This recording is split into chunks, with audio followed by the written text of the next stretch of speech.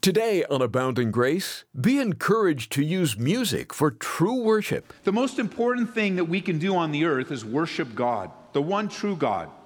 We were created to worship. We were designed to worship. That's our natural tendency, is to worship. And as we learned with Nebuchadnezzar, music is a powerful tool. It moves a person emotionally. It moves a person practically. It moves us. With the right tempo and the right song and the right beat and all of that, it moves a person. And that's why I believe God instituted worship through song and through music as a vital part of our relationship with Him. This is amazing grace. This is unfailing love. That you would take my place.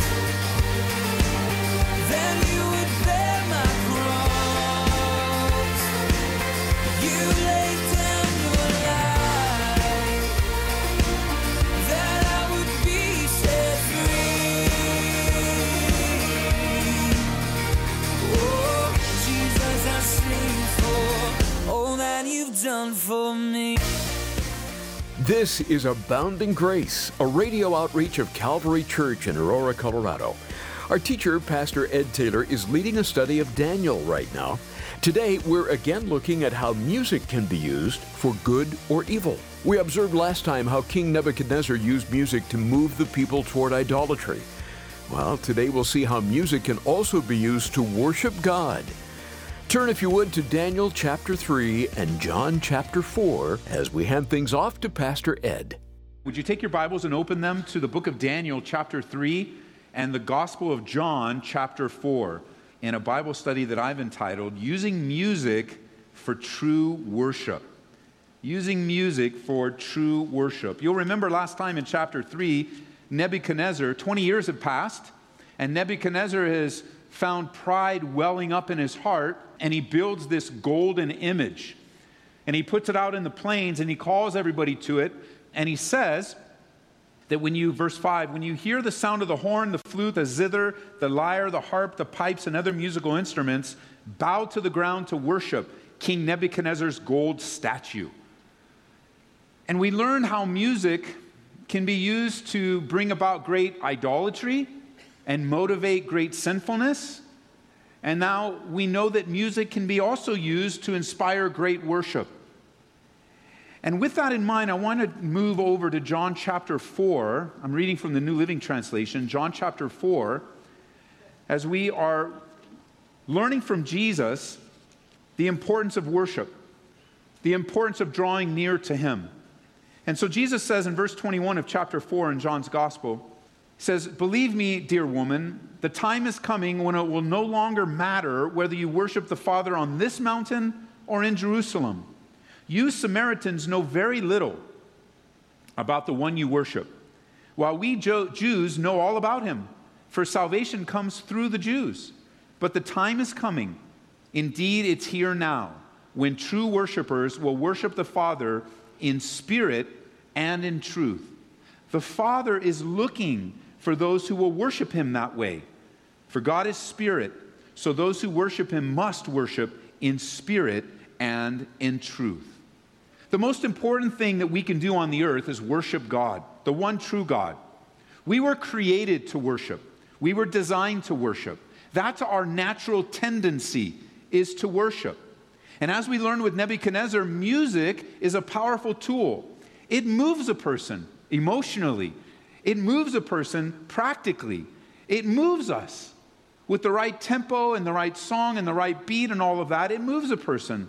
And that's why I believe God instituted worship through song and through music as a vital part of our relationship with Him. I mean, have you ever wondered about worship, especially when it comes to song? I mean, in some point in our Christian lives, we all ask the question, why? Why should I sing? Or how should I sing? Or why do I sing? Or what is worship to begin with? And really, what does God want from me? What is He looking for? When it says here that the Father's looking for those that are worshiping Him this way, in spirit and in truth, what is He actually looking for? And that's a common question. How should I worship? What is God looking for? And then we begin to think of worship in the sense of, what should I do with my hands? How high should I lift them? Should they be in my pocket? Should I go outside? Should I put them straight out to the guys next to me? What should I do with my hands? Should I stand? Should I sit? Should I kneel? Should I clap? Maybe I shouldn't clap because I can't keep time. Is there a joyful noise? Should I whistle? Should I hum? And all of these questions are asked, and I believe they're asked for a good reason. We want to do it right. We don't want to worship God wrong. Then there's the when. It's not just the how, but the when. When is a good time to worship? That's a good question. Is it best to worship God in the morning? Should I get up at 5 a.m., 4:30 a.m., 3:30 a.m.? Yes, some of you are going, yes, we should have a 5 a.m. worship service. You lead that. That'd be great. How about at midnight? We know in the Bible that some got up very early, but we also know that some worshiped at midnight. That's what Paul and Silas did when they were in prison. They were singing services at the dawn of midnight. Not only is there the how and the when, but there's also the why. Why should I worship? What's the big deal? Especially when we talk about worship in song and music. This whole thing of singing and clapping and raising my hands, sitting, standing, why should I? I just want to study the Bible. And many people, they plan their approach and their arrival at church as they figure out the order of service so they can skip the music part. Because you're just really into the Bible and you want the Bible study and you want to be fed the Word of God. And that's your goal to learn. But the emphasis is on worship many times is not at all what God's looking for. And how careful we need to be when it comes to what we emphasize in worship. I don't know if you've noticed, but as of late, the emphasis on worship is more outward than it is inward. It's more upon the art form rather than the heart form. And what that's made is it's made people, instead of making them true worshipers, it's made them critics of worship and critics of worship services. People are hung up on how worship looks or how it doesn't look, how it sounds and where it comes from, instead of the essence of worship, which is who is being worshiped. That's the emphasis. And you'll hear things, as I've mentioned before, you'll hear things where you might be sitting and go, I don't like that song. Oh, really? You don't like that song? Well, write that down and put it in the suggestion box. You don't like that song. Or that instrument was out of tune. Or they missed a word up on the screen. Or it's too loud. Or it's too soft. Or the lights are off, the lights are on. And then you'll leave a worship service speaking to the person that you came with. What do you think about worship today? Well, I give it a 6. 6, that's pretty good. I gave it about a 5. So together, that's about a 5.5. If that's you, then you've seriously missed the point. You missed the whole point of worship in general. You've missed the whole point in relationship to what God wants to accomplish when we gather together as a church family. God is on stage, not man. We worship to an audience of one. And if in that attitude that we carry sometimes, what if things were turned around and we said, before you walked out, you needed to get in line on either side of the stage, and you would walk up, and then we would flash God's score of you on the screen of what he thought of your worship. And then you walk up, 0, and you got to walk through the back of the stage. You can't even walk out the doors. 0's out back the stage. -1, and then they play back a video. God has a video of your worship where you're playing Angry Birds on your phone while everybody's singing, and you're not worshiping at all, and you're not engaging God at all because you've become a critic. You've become someone that says, no, I'm going there, and if worship and the song and the teaching in church and all of that, all that we encompass as worship, if it doesn't measure up to what I want, the way I want it, I'm going to find a place where it is the way I want it. And then you find yourself always looking for that perfect place that doesn't exist.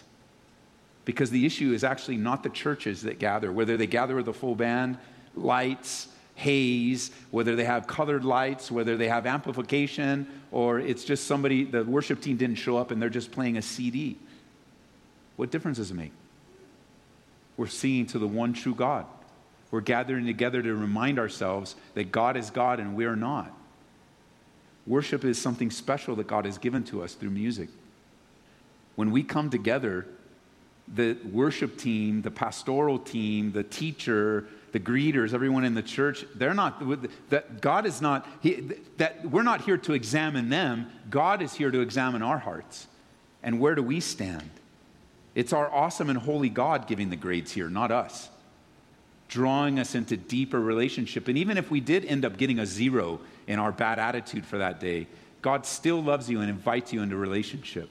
You know, you kind of walk out the backstage, I got to walk out the backstage, but what you find there is God waiting for you to say, hey, I'm glad you're here. Let's have our own little worship session, and let's get it right here, because I love you. And the more you know of me, and the more you think of me, and the more you meditate on, the more you draw near to me, I draw near to you. But I'm asking you to consider where your heart is when it comes to this season of the church life, because, you know, Jesus didn't call us to be consumers of the church, to have a list, if you will, of what is it that you're going to give me? What is it you're going to do for me? What songs are you going to play for me? I don't like that song. I don't like that voice. I don't like. Man, just lay it on the altar and allow God to do a fresh work in your life. Let me define for you the word worship. The word worship comes to us from two words, worth and sight. And when you put it together, it was shortened to worthship. And literally it means to respect and honor and ascribe worth, to give value. The idea is that we ascribe worth or value to someone or something. In other words, we worship what we deem worthy. You heard people say, oh, he worships money, or he worships his children, or he worships his career. And really what you're saying is that's what they're consumed with, what they place a high value upon, whether it's the kids or their career. And so when we use that word in the Greek language, and when we use it in the Bible, what it's speaking to us in our worship to God, we worship him for no other reason than he's worth it and worthy of it. And we don't sing songs for what we can get out of it, although we do get much.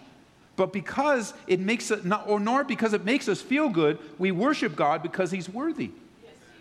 It's the sum and substance of our valuing God. And I find that many guys and many gals that are tripped up with the music get tripped up in other areas of their lives.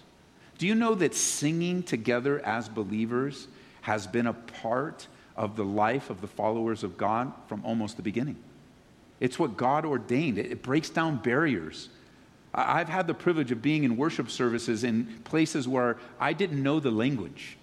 For example, we were just in the Ukraine with Pastor Byron and Emily, and Emily led worship. She sang all the songs. She was the lead worshiper that weekend for the service, and she sang all the songs in Russian, fluently and beautifully. And they gave us some words to help us go along in English. But for me, I just sat there enjoying listening to the church worship in their native tongue. And instead of singing their words, because I didn't know their words, I just sort of hummed along and enjoyed the presence of the Lord in the people of God. And like worship brings people together from different languages, different tribes, different tongues, different nations. Music is something that brings us together and binds us together. And it's God's will that we use music in order to break down barriers in our hearts and bring us to a place of worship. It is the very highest activity that we'll ever attain to in life. There is nothing greater than a worship relationship with God. Jot it down in Revelation chapter 4, verse 11. The Bible says, "You are worthy, O Lord our God, to receive glory and honor and power, for you created all things, and they exist because you created what you pleased." And I like the Old King James Version on this, because in the Old King James it says, "Thou art worthy, O Lord, to receive glory and honor and power, for thou hast created all things, and for thy pleasure they are and were created." For thy pleasure. You and I were created for God's pleasure. We've got it all flipped around. We show up, we wake up in the morning, and we think of our pleasure. We think what's going to make us feel good, what's going to be good for us. And part of the weakness of the Church of Jesus Christ on the earth today is it's become so inward focused. What do you have for me? I'll tell you what I have for you. I have an exhortation to share the gospel and love people. That's what I have for you. That's what the Bible says. And how do you get a heart for people? You begin to love God with all your heart, soul, and mind. And you love your neighbors yourself. His very love flowing through you as you choose to abide in him. And that place of abiding is a place of worship and adoration and joy and appreciation. When a person follows God, you come to admire him and you get to know him deeper and you begin to love God more. And it grows with each day. And it's from that growing love that worship flows. Actually, as we're talking about worship and song, actually everything we do in work and play throughout the day should be done in worship to God. The Bible says in Colossians chapter 3, verse 17, whatever you do or say, do it as a representative, or in the New King James, as unto the Lord. Whatever we do unto the Lord, giving thanks through him to God the Father.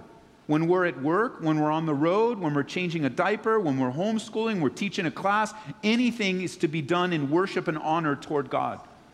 It's not our boss we're trying to impress. We serve the Lord. It's our privilege, but his pleasure to place us where we are in this world. And he has a purpose. And part of our response is to do it in a worshipful way. But unfortunately, we live among a generation that worships its work, works at its play, and plays at its worship. And thus we are weak.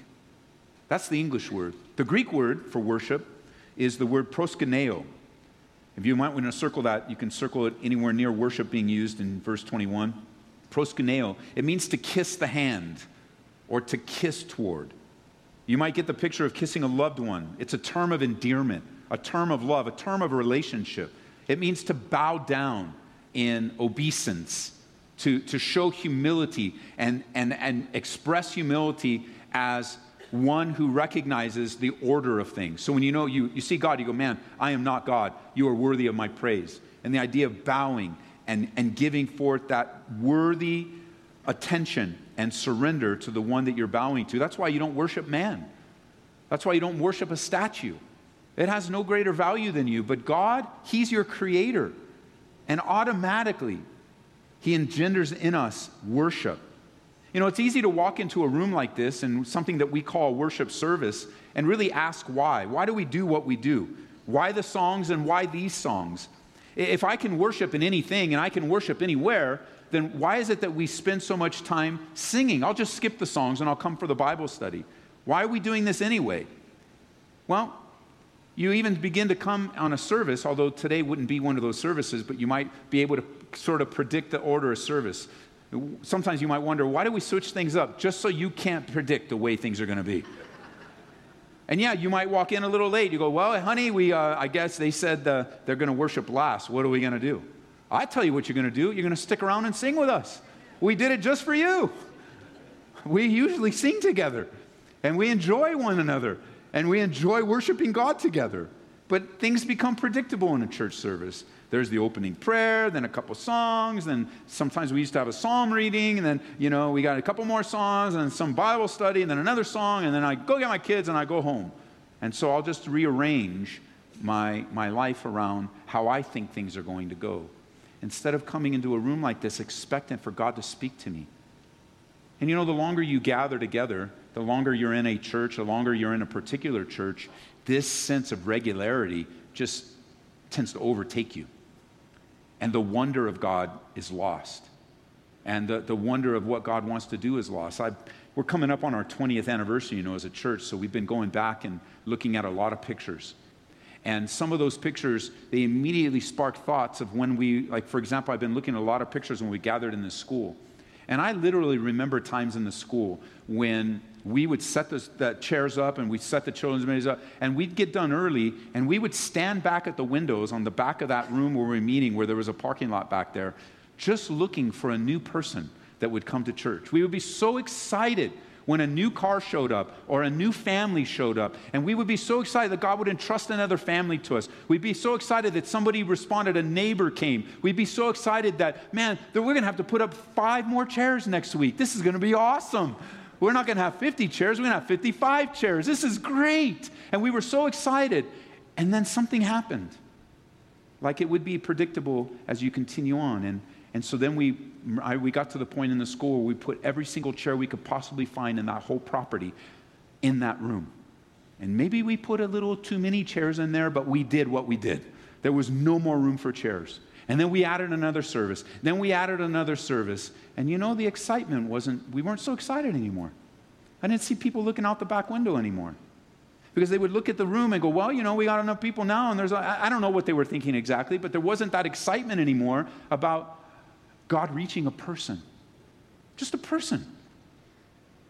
And over time, then we move into a facility like this, and there's no setup and takedown anymore. And it's like, well, so I go to church, there's a permanent facility there. We have a key to it, so we can do things and we can do whatever we want with it. We can come anytime. And so you just go to church, honey. Let's just go to church. And there's no wonder anymore.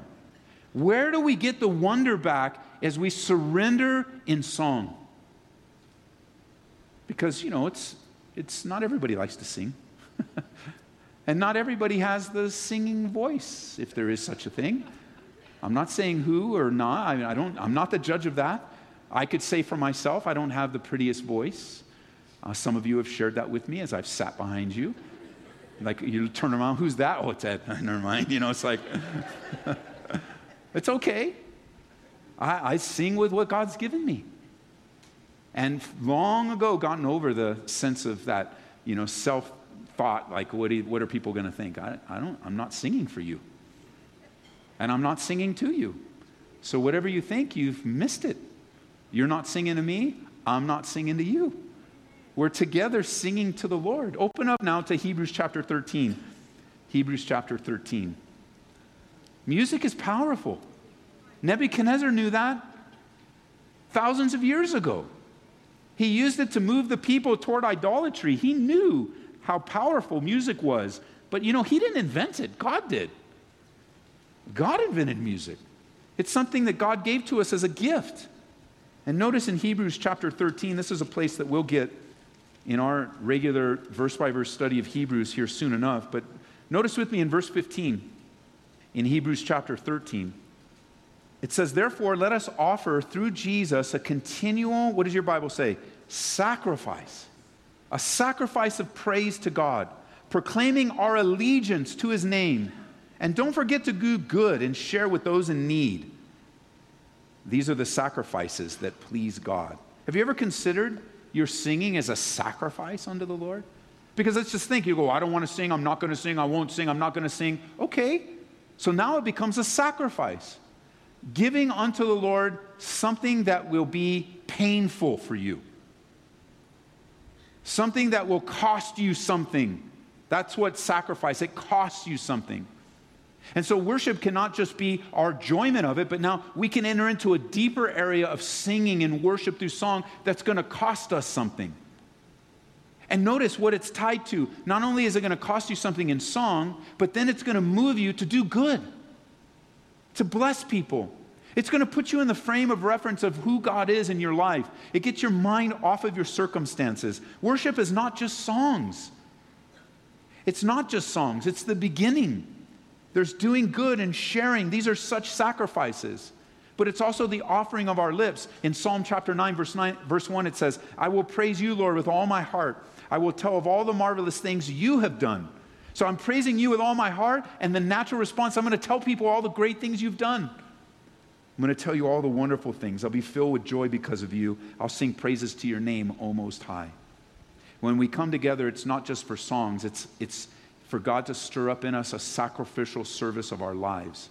As you sing to him and for him and about him, singing and worship and humming and joyful noise, all of it becomes a process of sacrifice unto the Lord.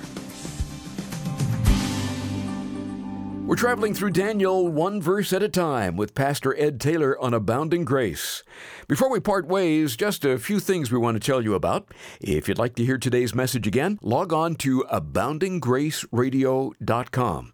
Again, on the web, we're at aboundinggraceradio.com.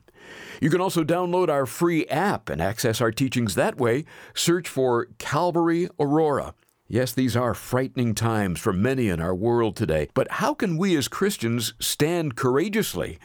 In Tom Doyle's book, Standing in the Fire, you'll be encouraged as you read about certain heroes of the faith that stood strong in the face of danger. We too can stand courageously in the fire we're faced with.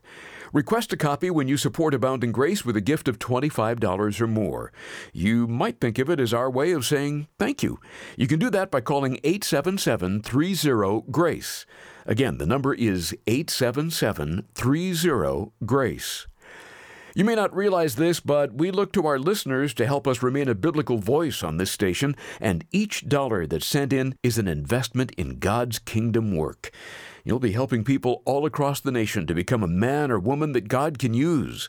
You can make a donation online at aboundinggraceradio.com. You can also donate through the app. Well, don't miss our next study in Daniel. It's going to be a good one. That's right here on Abounding Grace with Pastor Ed Taylor. This is amazing grace. This is unfailing love. That you would take my place. That you would bear my cross. You laid down your life. That I would be set free. Oh, Jesus, I sing for all that you've done for me. Abounding Grace is brought to you by Calvary Church in Aurora, Colorado.